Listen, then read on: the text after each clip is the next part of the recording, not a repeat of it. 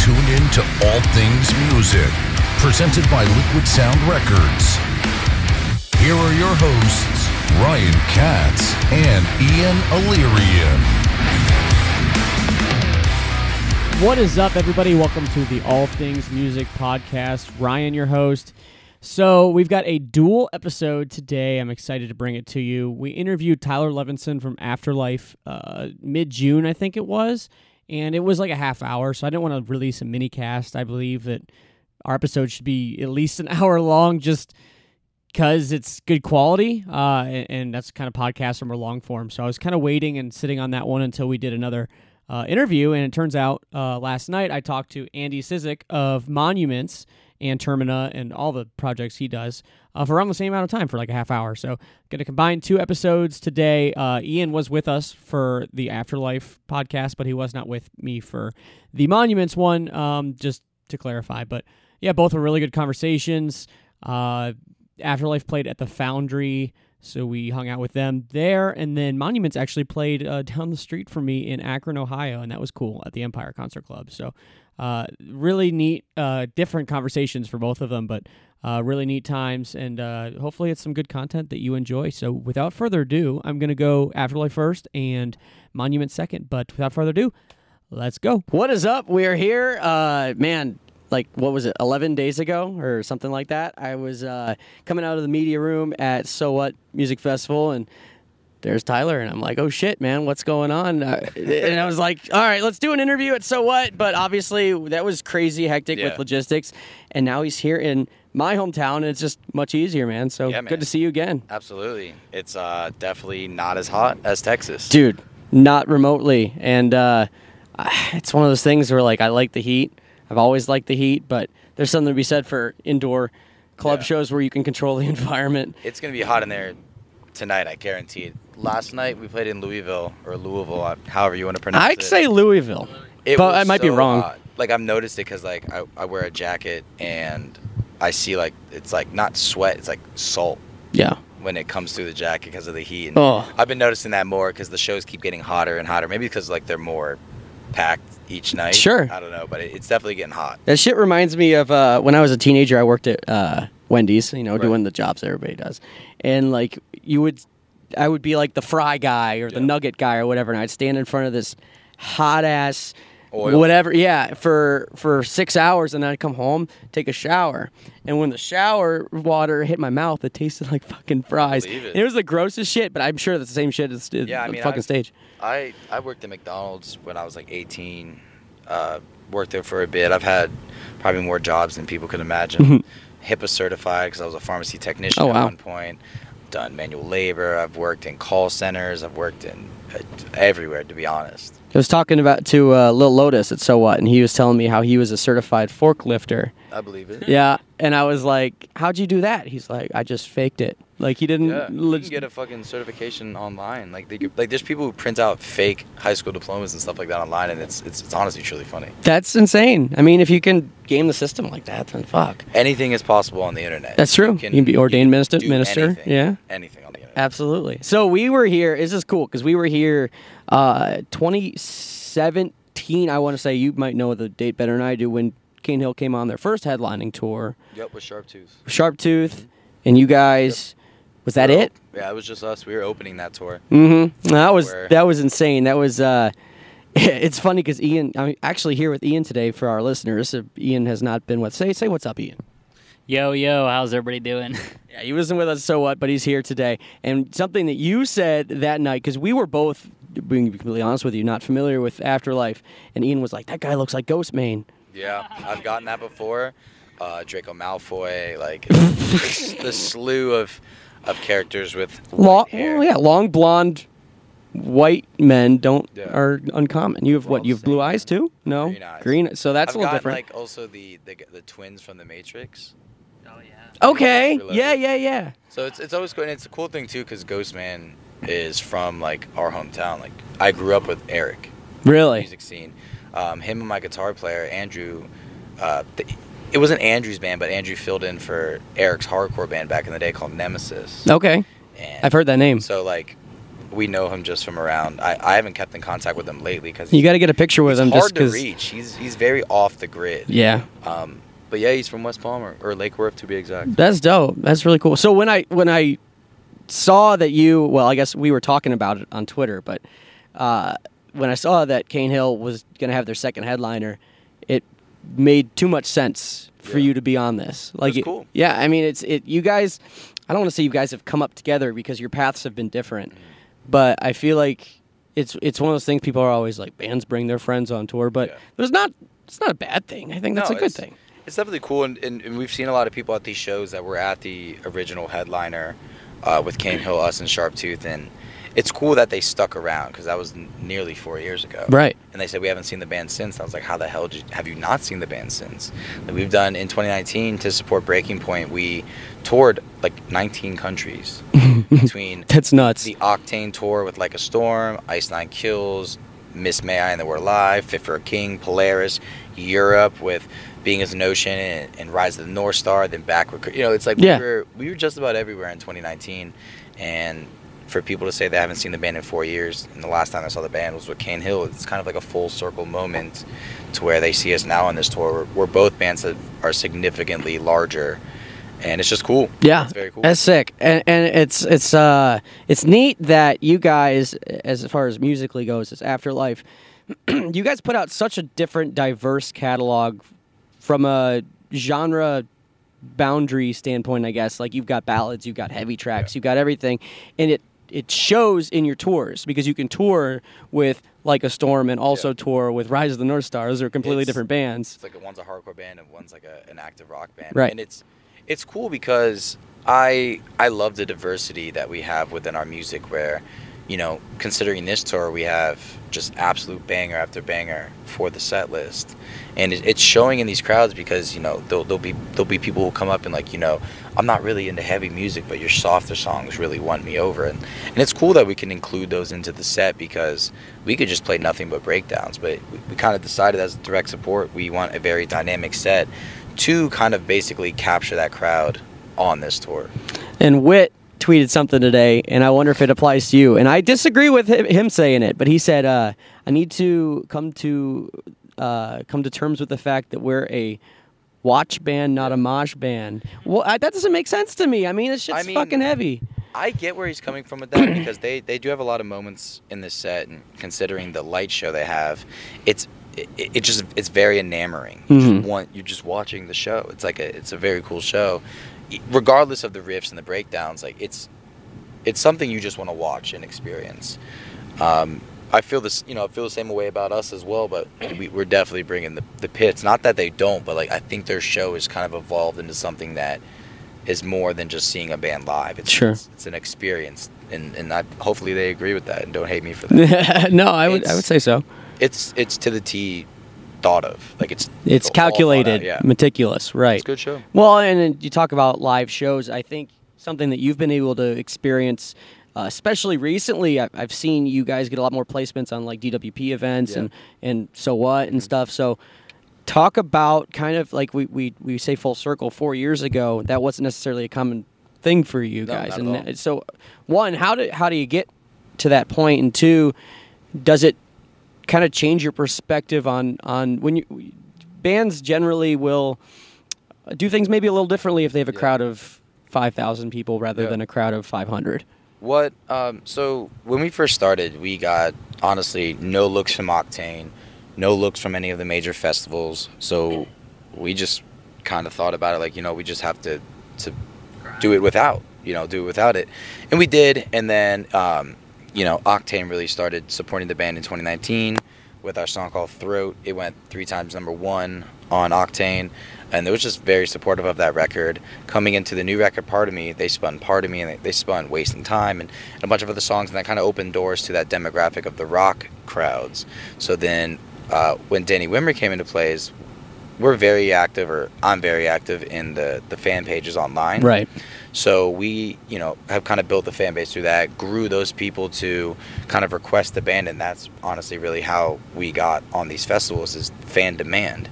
So DWP offered us, more so invited us to headline their pre-party last year for Welcome to Rockville. we did it, and the show was insane. And then right after that, we were invited to come back and play Rockville this year, which first band of the day on Saturday on the Rockville stage, biggest stage we've ever played, and the crowd was massive for the first band of the day. And there was no one, like, you didn't have to be there to watch us, but I think it really spoke volumes that the people were there. And it's cool, like, I think once you start doing stuff on your own and really creating noise on your own, that's when people start to notice. Like, I almost prefer it that way, because it's not just like a favor, or it's not just... It feels more earned. Yeah, like, you know, oh, we're just getting this because of this. Like, I think we work really hard at what we do, and everything that we have done and will continue to do is because of hard work, in my opinion. Is there a lot of pressure when you're invited to something like a pre-party, and you know, like, okay, this might be the shot to make a difference, and maybe we'll get invited to the real deal next year because we're gonna, you know, have a killer show. Is there added pressure to that, or is it just you just go into it? I think there's pressure when it comes to any type of situation like that, because you always want to be the best you can be. And when we were invited, we knew the opportunity. Like, we're headlining. It's at night. Like, you know, it's for the campers. There's 9,000 campers at these festivals, and so we cultivated the set list. We made sure that the band was well oiled. We have our front of house. We have an LD, which my friend at the time, not at the time, my friend Alex was at the festival. Mm-hmm. And he ran lights for us. And I think I know which Alex you're talking Mungle. about. Yep.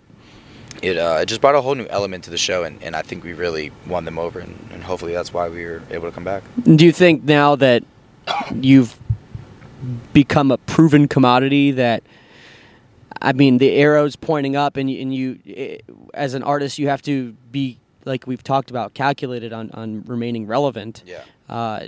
Do you think there's now more of a concerted effort to do that, whether it's, okay, maybe we need to start releasing music more often than we were, or, you know? Well, I think right now the consumption rate is absolutely insane. You put out a record, it's over in 3 months, no one cares. Yeah. So I think what a lot of labels are doing now and a lot of bands are doing now is they're kind of shifting focus to let's capitalize just on one song at a time. Because look at TikTok. You have one song on TikTok, and that will make your career. Are you guys on TikTok? We are, yeah. Hey, is it doing well? We have a few, like, almost 10,000 followers. Okay. And, we're not doing any dances or any of that shit. Like, you know, we kind of find a niche way to market our band on there. And I was a non-believer at it at first. I was like, you know what? I'm not getting on this shit. I would say for TikTok, because Ryan's on there, but I've been thinking about getting on there, and I make electronic music and stuff. Ryan does. Have you ever seen his band before? His band? Yeah. Did you know he was? Yeah, it's really good. You have a song with Jaden from Siler, right? My old band. That's my old band. Oh. Well, I plug your new band, and I want this back. I am. Okay, yeah. I've been seeing it regardless if it's the new band, old band. Like, I see it. Well, yeah, I appreciate it. Yeah, no, I was an Audience of Rain, and then I left last summer, and I started that was like active rock, right? Mm-hmm. And then I started a project in the fall called Killstreak, which is just brutal deathcore. Mm-hmm. So, I don't know where you were going with that, Ian, but thanks for the plug. 1056. But 1056, the band? That he put a little compilation on TikTok. This is where I was going with this. Was Ryan knows he's been getting on TikTok and been doing well with it, and he's been pushing me to do it. And he put together a little compilation from his music video where they 1056. He was wearing a 1056 shirt. We, all the reactors like Hardcore Keem and Too Lit and those guys. I think there's like 10 reactions, and I was wearing in the music video a 1056 shirt, and every single reactor said. The first thing they said was 1056, so I made a little montage, but it went off on TikTok. Like, that's just a little stuff that you can do, for sure. There's, our photo and video person on this tour, Anna, she went on tour with Wage War and was on the Slipknot tour, and she was doing content for them. And it's one of those things where it's one of those things where, like, she made a video of a mosh pit where there's just squeaking shoes. Yeah. And it blew up on TikTok, and it blew up for them, and it's honestly pretty crazy. It's like so random. And I was gonna ask you, is like a band that's kind of, I wouldn't say like starting on TikTok, but I mean, how do you even start something like that? That's like, TikTok's known for dances and stuff. Yeah. You guys are a metal band. How do you kind of work with that? We kind of just what I was doing a while was I posted a video of something of like our music video. And it's like day one of trying to blow my band's music on TikTok. It's just like really cliche shit, but it works. And it's one of those things where I just kind of do it, and I was like, all right, well, I ran out of music videos and content to post. But because I think a lot of artists are trying to, like look how to get on things like that are a little bit, I mean, like, well, it's just like longer finds. And like I'm on YouTube and I make like, you know, specialized like videos and stuff for my songs and cool visuals and stuff. But like TikTok's a whole different type of thing that like has a band and has an artist. How do you do it, especially when you're older, without sounding too cliche and like weird? Yeah, you know. So like that's kind of where, yeah, exactly. For me, when I scroll on TikTok, it's one of those things where it's most of the content is so cringe that you can't look away. Yeah. It's like one of those where it's like, this is so bad, but I'm watch, but I'm not scrolling away. So it's like it's definitely almost pulls you in. Yeah. So yeah, we'll wrap it up. But what do you got going on for the rest of the year? Besides, you got this tour. Do you write on the road? Is that something you do? I think we all try to write when we can. For the rest of the year, we have Blue Ridge Rock Festival in September. Right. We'll be at Blue Ridge. Very excited about that. How do you think that's going to go? I know last year... It's going to be great. From what I've heard, and obviously internally, like I get a little more information than like the average person going. It's going to go great. It's a new location, great location. I've seen John at both festivals and spoke with him about it. Yeah, he's a great guy. And then we have another festival we're about to announce after this tour that's taking place in Orlando.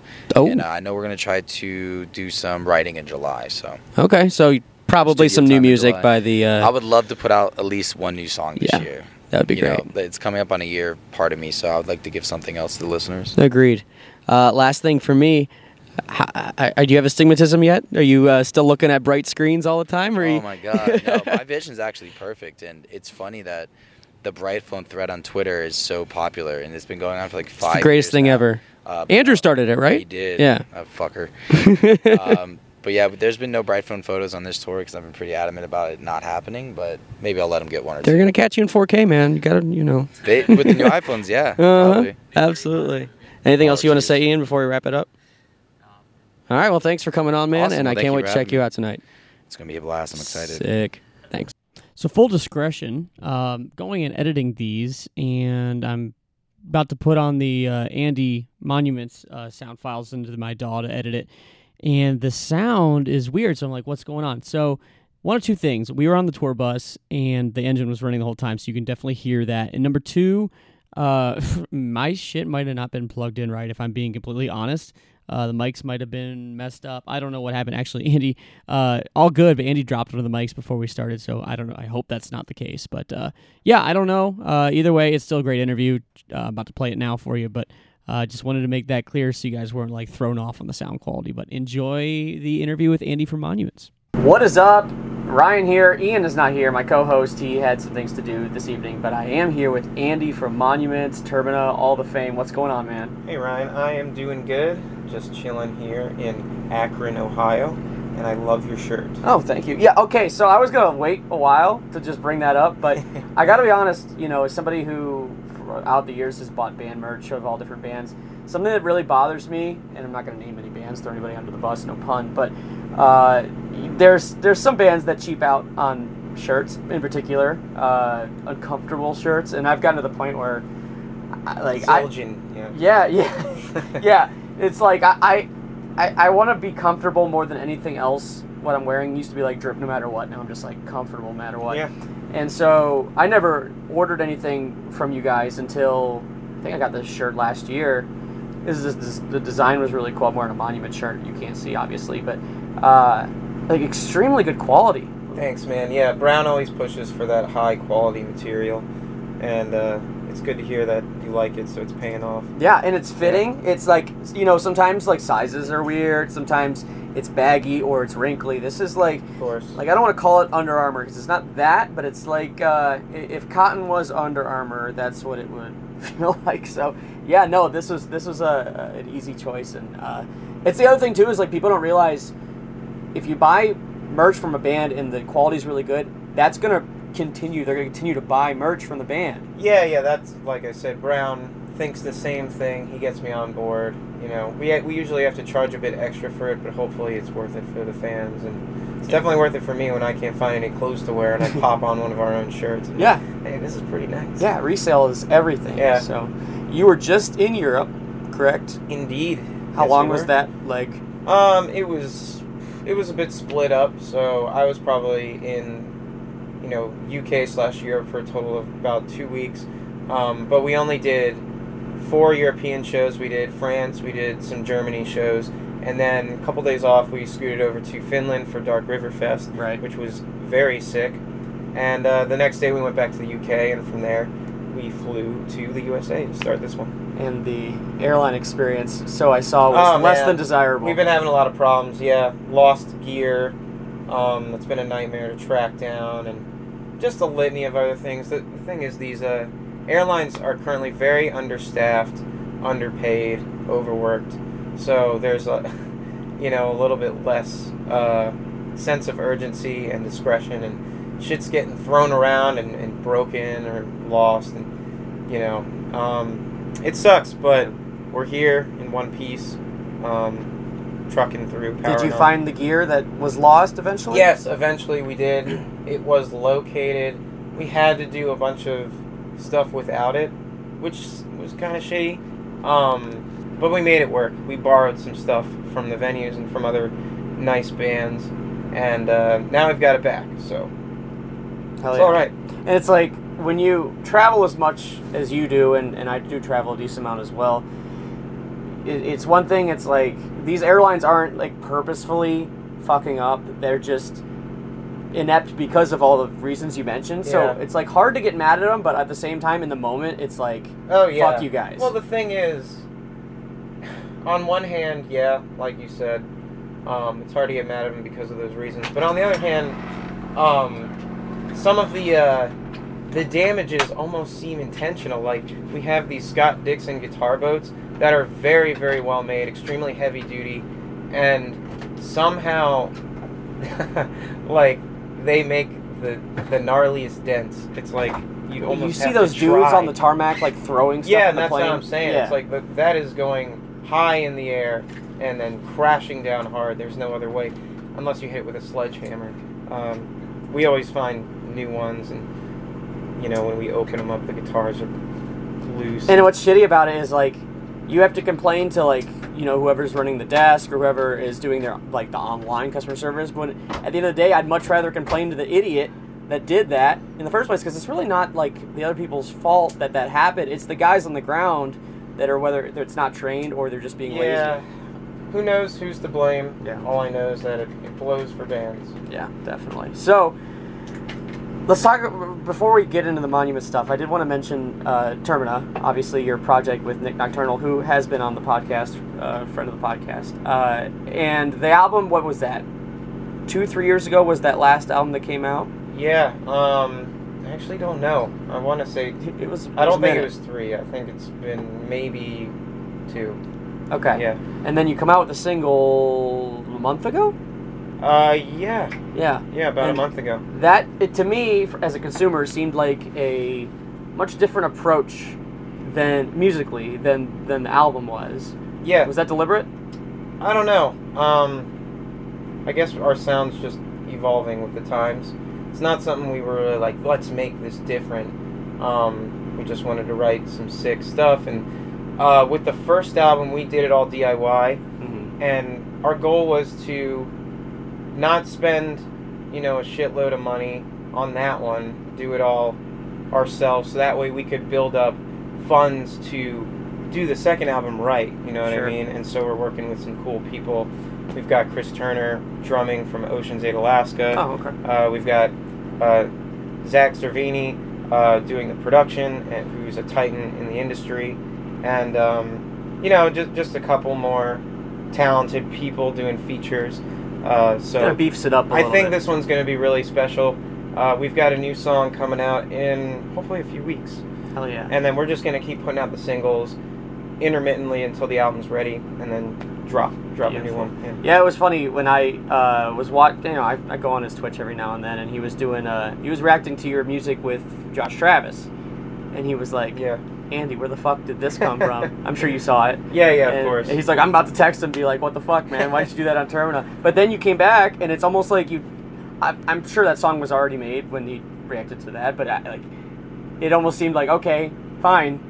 Here's some more harsh shit, Sure, yeah. I think I just write to the instrumental. Sure. I don't really think about, I'm going to purposely try to be heavier to be heavy. It's just like, this instrumental has a certain energy and I want to match it, and that's kind of what I did for the song. And I think that's why you're so good at being in multiple projects. You're like in 4 bands. Thanks, so man. you don't necessarily, and I think that's a strong vocal quality, is you don't necessarily try to dictate like me, like not necessarily me first, but like I want this song for me to be like this. It's like, okay, they're going to do it this way and I'm going to add my specialty, and since you're so versatile, you're able to pull it all off. You're able to pull off all different kinds of subgenres. Yeah, just kind of feel out the tone of the instrumentals that are sent to me, whether it be Monuments or Termina or Makari or whatever, with Wander.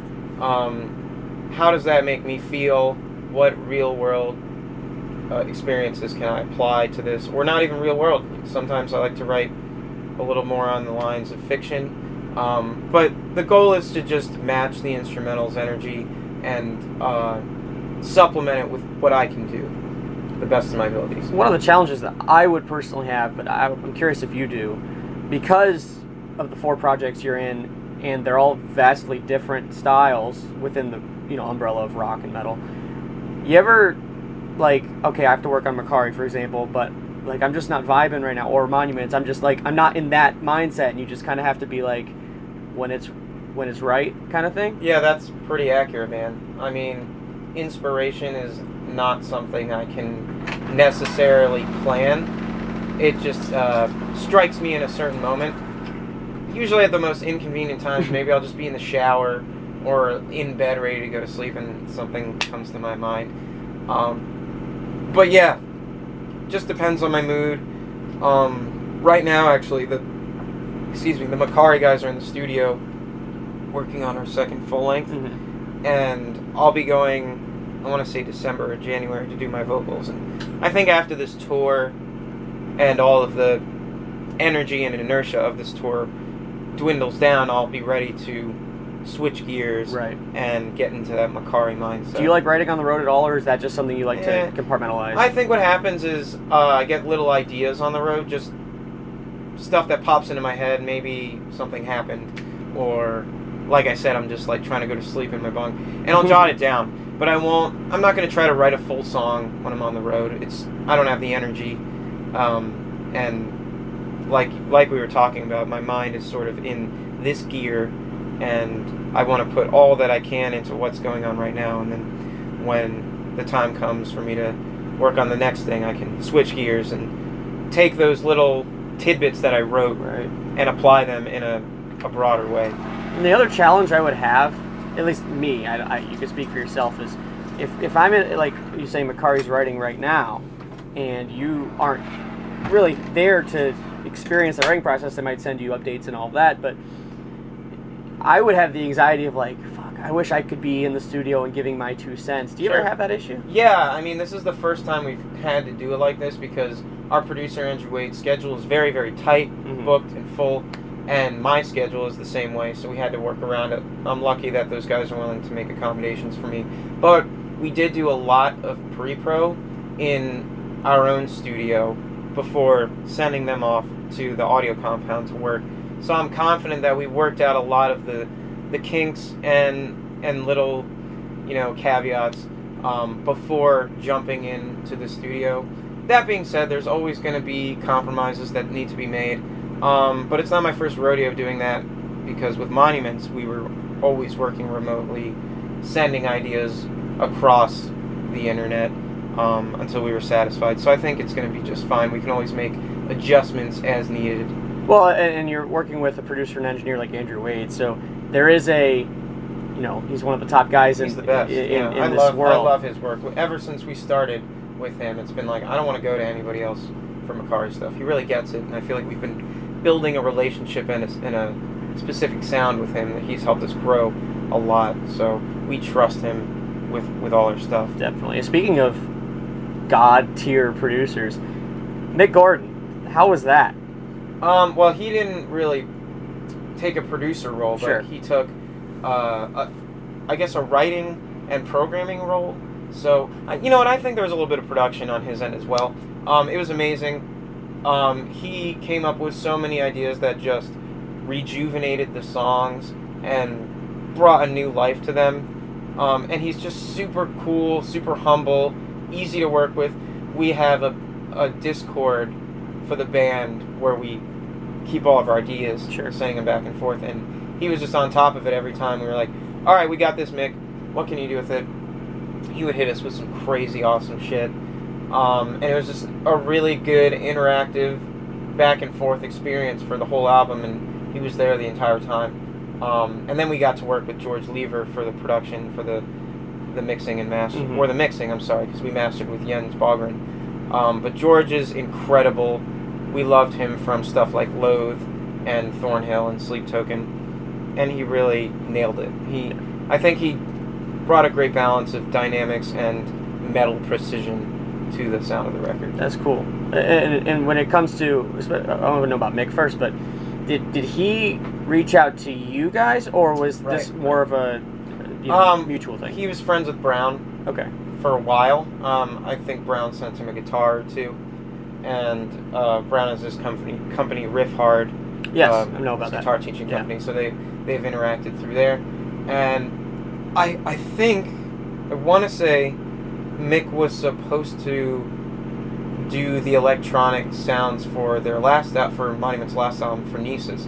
But then he got booked with Doom Eternal, so he couldn't. So this was like, all right, let's try again. Brown reached out to him just for the song Lavos. You want to be on this? And Mick was like, fuck yeah. So we did the damn thing, and then it was just like, you want to do the rest of the album? And he was like, hell yeah. And here we are. The rest is history. Yeah. Speaking of the album, it's in status? In stasis. Stasis. Yeah. Okay. Do you, I already know my answer. Do you have a personal, now that it's grown on you and it's been out in public for a while, because it's one thing to like hold on to an album for a while and then you get close to certain songs, but then when you play them live and you see like the reception online and all that, your perception definitely changes. Uh-huh. Do you have at the moment a favorite track on that album that you're like extremely proud of? Yeah, the song Opiate really speaks to me a lot. I love that one. I like to play it, but also just I like to listen to it. I think it has a lot of cool, interesting ear candy, and Mick Gordon did some really cool stuff on it. I also love playing Cardinal Red because that one just goes off. It's fucking sick. But Opiate is that deep cut that I really like. So my favorite, as you mentioned, is Cardinal Red. Really, for a few reasons, but correct me if I'm wrong, the song is about the corruption in Catholic Church. Is that sort of right? Yeah, let's break it down. Yeah, please. So, I was raised Catholic, and I didn't have a good experience, so that concept is very deep-rooted in me. I have a lot of strong feelings about it. However, the song itself is more about Castlevania and Dracula. Did not see that coming. So if you've seen the anime on Netflix, Castlevania, basically Dracula falls in love with a scientist, and then she is burned at the stake for being a witch. Sure. And Dracula's like, I warned you, and now that you did this, you got a year, and I'm gonna fucking bring all my minions from hell and wreak havoc. And they didn't believe him. They just were like, whatever. And so a year passes, and he just fucking scorches the earth. However, my own personal experiences with the church and my beliefs and my feelings tie into that. So I didn't want it to be fully like inward writing. I wanted to do a hybrid of fiction and reality and my own experiences. And I think almost I felt like I was channeling the anger of Dracula himself, and the corruption of the church. Brown also, I think he came up with the title Cardinal Red even before I had the lyrics, because he likes to write his riffs about something. Sure. And he's like, this is what I was thinking. And I was like, yeah, I know exactly what to... Like, I've got plenty of feelings on that, so... culmination of things. Okay, yeah. That's cool. And then the Spencer feature. In Arc Essence, yeah. I feel like that... Yes, in Arc Essence. I feel like that probably has been planned for a while, perhaps? Yeah, not really. No? We knew we wanted a sick vocalist on something, and this song Arc Essence came about, and there was just a section that I was like, I could see Spencer Sotelo being sick on this part. I think he has the energy, and he's a longtime friend of the band with Brown, right, etc. So we just hit him up on a whim, and he was like, hell yeah, I'll do it. And a couple days later, he sent us the tracks. Done deal. I guess I said that because, from a consumer perspective, you have kind of the OGs, 2 OGs of the gent, or whatever you want to call it these days. And it almost made sense, like, how did this not happen sooner? Well, actually, Spencer is on the first Monuments full-length Gnosis. So bringing him back was also like, let's do a full circle thing. Sure. And it was just perfect. It felt like we were coming back to the beginning of an era with that one. Now, when were you asked to join? I'm trying to get my I want to say years right 2018. It could have been 2017. I'm having trouble remembering my stupid brain. But basically, they asked me to fill in on some European shows and then a South Africa run. And I was like, fuck yeah. And during that tour, they were like, you want to join? And I was like, yeah, let's do it.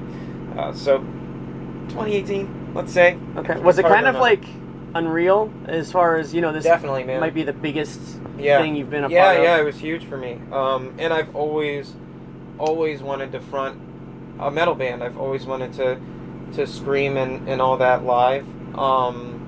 And before then, I'd only been with Makari and a couple other groups where I could only scratch the surface with that kind of thing. And I wasn't sure if that was ever going to happen for me, but when they parted ways with their previous vocalist, Ollie Steele, former guitarist of Monuments, hit me up. We'd been friends for a bit on the internet, and they'd seen my stuff on YouTube with Sumerian Audition, and I did a cover of one of the Phronesis songs, so it made sense, and it was great. I've been listening to Monuments for a long time, so cool dreams coming true type stuff. Yeah. Talk about the internet for a second. Like you said, that's kind of how the connection came to be a little bit. You are somebody who, I follow from afar on Twitter for probably longer than you've been in this band. And something that I actually like about you that is kind of a weird thing to say, but it's very true, is you're not afraid to be vulnerable. Thank you, man. I get embarrassed about it sometimes. But it's not. It shouldn't be embarrassing, because there's a lot of people that go through, like myself, that go through the same kind of feelings that you do, and when you put them out in the public the way that you do, it kind of gives us a coping or a reprieve or whatever. It's like, okay, Andy's dealing with that too, like that, and it's not just me, and it's cool that we all have our moments of overreaction and impulse and venting and whatever. But at the end of the day, I'd rather somebody like you be like that than the other way around and just stoic and non-emotional. Thanks, man. That means a lot to me that you say that, for real. Because I wrestle with it. I feel like I'm always treading the line of professionalism and vulnerability and realness, whatever realism. I don't want to be fake. I don't want to pretend that everything's jolly and good, and musicians are really struggling, and I get a lot of industry friends saying, hey Andy, you might not want to say this because you got people watching you, and it's all about appearances and the facade, and I'm like, but fuck that. But also I don't want to damage things for my fellow bandmates. I don't think you do that at all. Well, thanks, man. Yeah, no, it's just hard, and I'm trying to find a balance. Sometimes when I have a really bad experience, I can't help but go off about it and vent, and I get a lot of support. But then later on, I feel bad because I don't want everybody to feel obligated to build me up and be like, "It's okay, and you're the greatest," blah blah blah. Like that's not my goal. No. I just really want to, and that's not really helpful get it either. out there. Yeah, it's not. Yeah. It's not. But I do want people to understand that things aren't always as they seem. This is not the 90s or the 2000s where musicians like us get loads of money and partying every night. We can just that stuff. No, it's a microcosm. That's not. That's not real. At least for us. Yeah. I'd say most bands. It's a grind. We're at the bottom of the barrel a lot of the time, and it's just beyond the band stuff. Personal shit. I want people to know who I really am, but I also want to maintain some sort of sense of privacy. So it's a little bit of both. I appreciate you saying that, though. And I think it's when I hear you say something like industry people saying maybe you don't want to say that, blah blah blah. to me, that seems like a very old school line of thinking. And especially, 20 years ago, it was very common for men specifically, to hold in their mental anguish, hold in their mental health. And I'm all about the opposite of that, which is a lot of reasons why men get into these violent tendencies or have problems at home or whatever the case is because they hold stuff in and bottling it up. It was always said you have to hold it in because you're a man. Yeah. And I don't think that it's not the case anymore. I think there's a lot of awareness of that, and mental health to me is like whatever the coping mechanism is, as long as you're not hurting anybody else, do it. Yeah, it's tough to draw the line. It's a situational thing. And not only is it like, I want people to feel comfortable being themselves, men, but also everybody in the music industry, not just, because I'm a man and I need to be tough, but because there's so much pressure from higher ups and just the industry itself to play the game and keep your mouth shut and don't speak your mind about, whether you're complaining about venue merch cuts, which is fucking horrible, or lack of support from maybe a higher up that's supposed to be supporting you, or promoters not doing their jobs, or this and that. I don't want to silence myself to appease these people. Yeah. But then on the other hand, I'm like, man, I wonder how many people I've pissed off by being real. So, but at the end of the day, I think tough. It's worth it. It's tough, man. Yeah. I don't like playing the game. I got into music so I could leave it all out there. That's the whole thing. So if I spend my whole life trying to do something and be true to myself, and then I give in to this pressure of don't be true to yourself, well, why the fuck am I even here? Yeah. No, exactly. And like you say, there's a balance. But specifically, I want to ask you this, because you brought it up.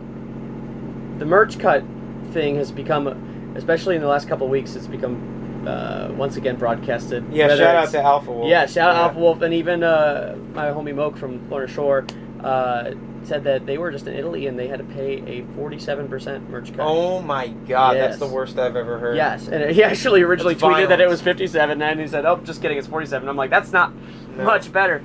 Have you noticed? You don't gotta put anybody on blast, but have you noticed merch cuts gone up since the pandemic? Definitely. Okay. It's not just the pandemic, it's inflation and the state of the economy, but the pandemic has had a lot to do with that. But yeah, we are definitely still dealing with it. Regardless of how many musicians speak out, these venues don't give a shit. It makes no sense to me, man. None. It's like, okay, well, we brought all these people out here to your bar to buy a bunch of drinks. Do we get a cut of the bar? No. So why are you taking from... It's reverse of what it should be, right. Like, give me a break. We already have to pay for the bandwagon, tour managing, techs, which we rarely have because we can't afford it. The cost of the merch itself, the overweight charges for flying all of our gear out here, hotels, gas, food, just to survive. The list goes on and on. And then we go to do our job, and the venue's like, yeah, give us some of your merch money. It's almost like a bunch of venues got together and were like, how can we exploit this even further? It's a byproduct of vicious cutthroat capitalism, and it's not just in America. Obviously, it's just capitalize on whatever you can squeeze out, and musicians are falling victim to that. And people don't realize how much tours cost, as you just ran down. Yeah. I manage musicians for a living, so I talk to a lot of them every day, and I get a lot of requests like, hey man, I want to set up a tour. And I say, okay, we can do this, this, and this. It's going to cost you this. And they go, oh, just kidding. And I'm like, people don't realize it's not like you just pick up and go and like play. That's the Hollywood, kind of portrayal of it. Is you get in a van, you go and you play, and it's great, but it's not the way it is. Dude, I have done many tours in very broken vehicles and 15 passengers, and it's like, do you want to live a barely comfortable, not even comfortable, like unsustainable, inhumane life for like 2 months and make a little bit of money, or do you want to have your sanity and pay extra? And it's tough, man. Yeah, that's a hard decision, and my choice would be the sanity. That's the thing, is the older I get, the less I can stomach it. I'm almost 30 now. The guys are over 30, and maybe when I was like 21, I wouldn't have a problem sleeping in the van every night and eating McDonald's and, you know, whatever, not showering. But now it's...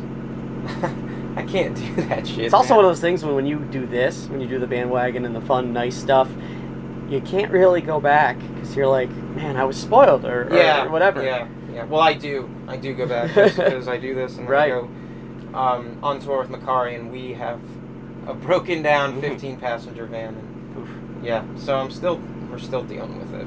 Hopefully things get better, but it's tough being a rock musician in this day and age. I think like that's why you guys are on the road so much, because you're just trying to sustain income. Well, here's the other thing, is that our label has a huge cut of the streaming revenue and the royalties and where all the money goes. And if we don't go out and tour and try to sell some merch, how are we going to make anything? Yeah, it's wild anymore.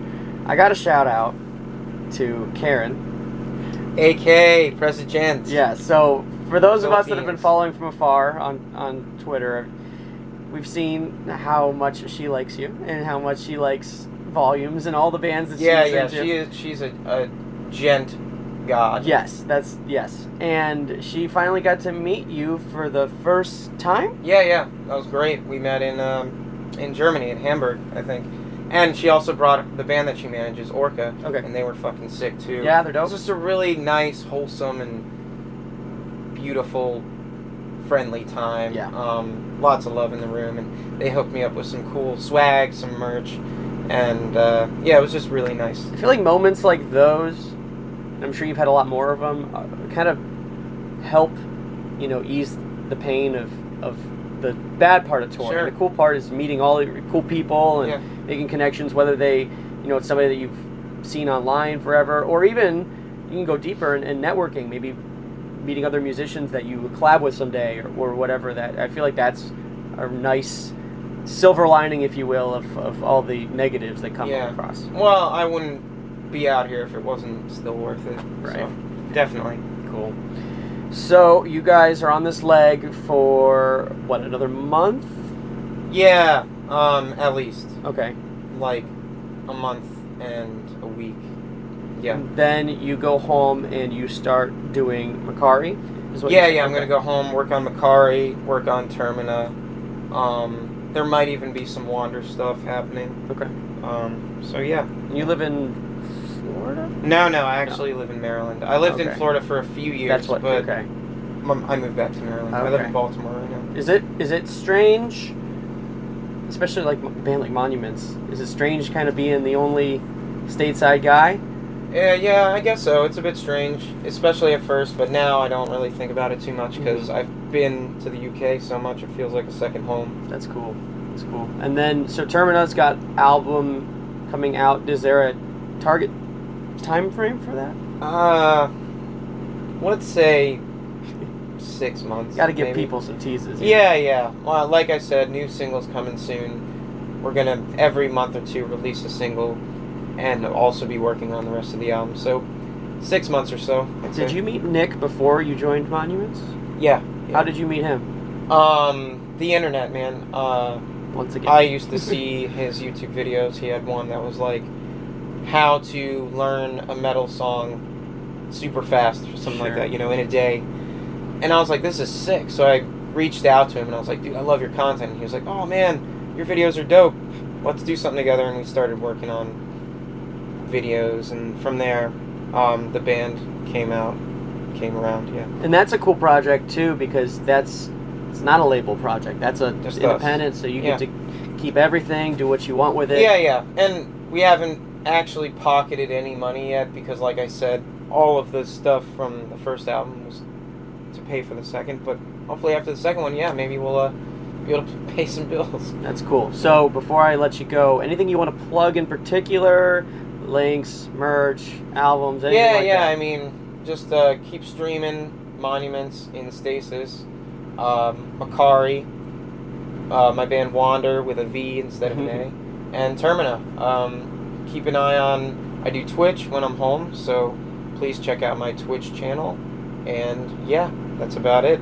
Rock on. I appreciate your time, Andy, and Thank you, go Ryan. kill it out there. All right. Shout out to All Things Music. Thanks for having me. Appreciate it. Thanks for listening as always. That's a wrap, guys. I hope you enjoyed our dual episode. I can say, I always like to preview what we have going on next, and half the time I'm wrong. So I can say confidently, next weekend we will have full coverage at Summit Music Festival.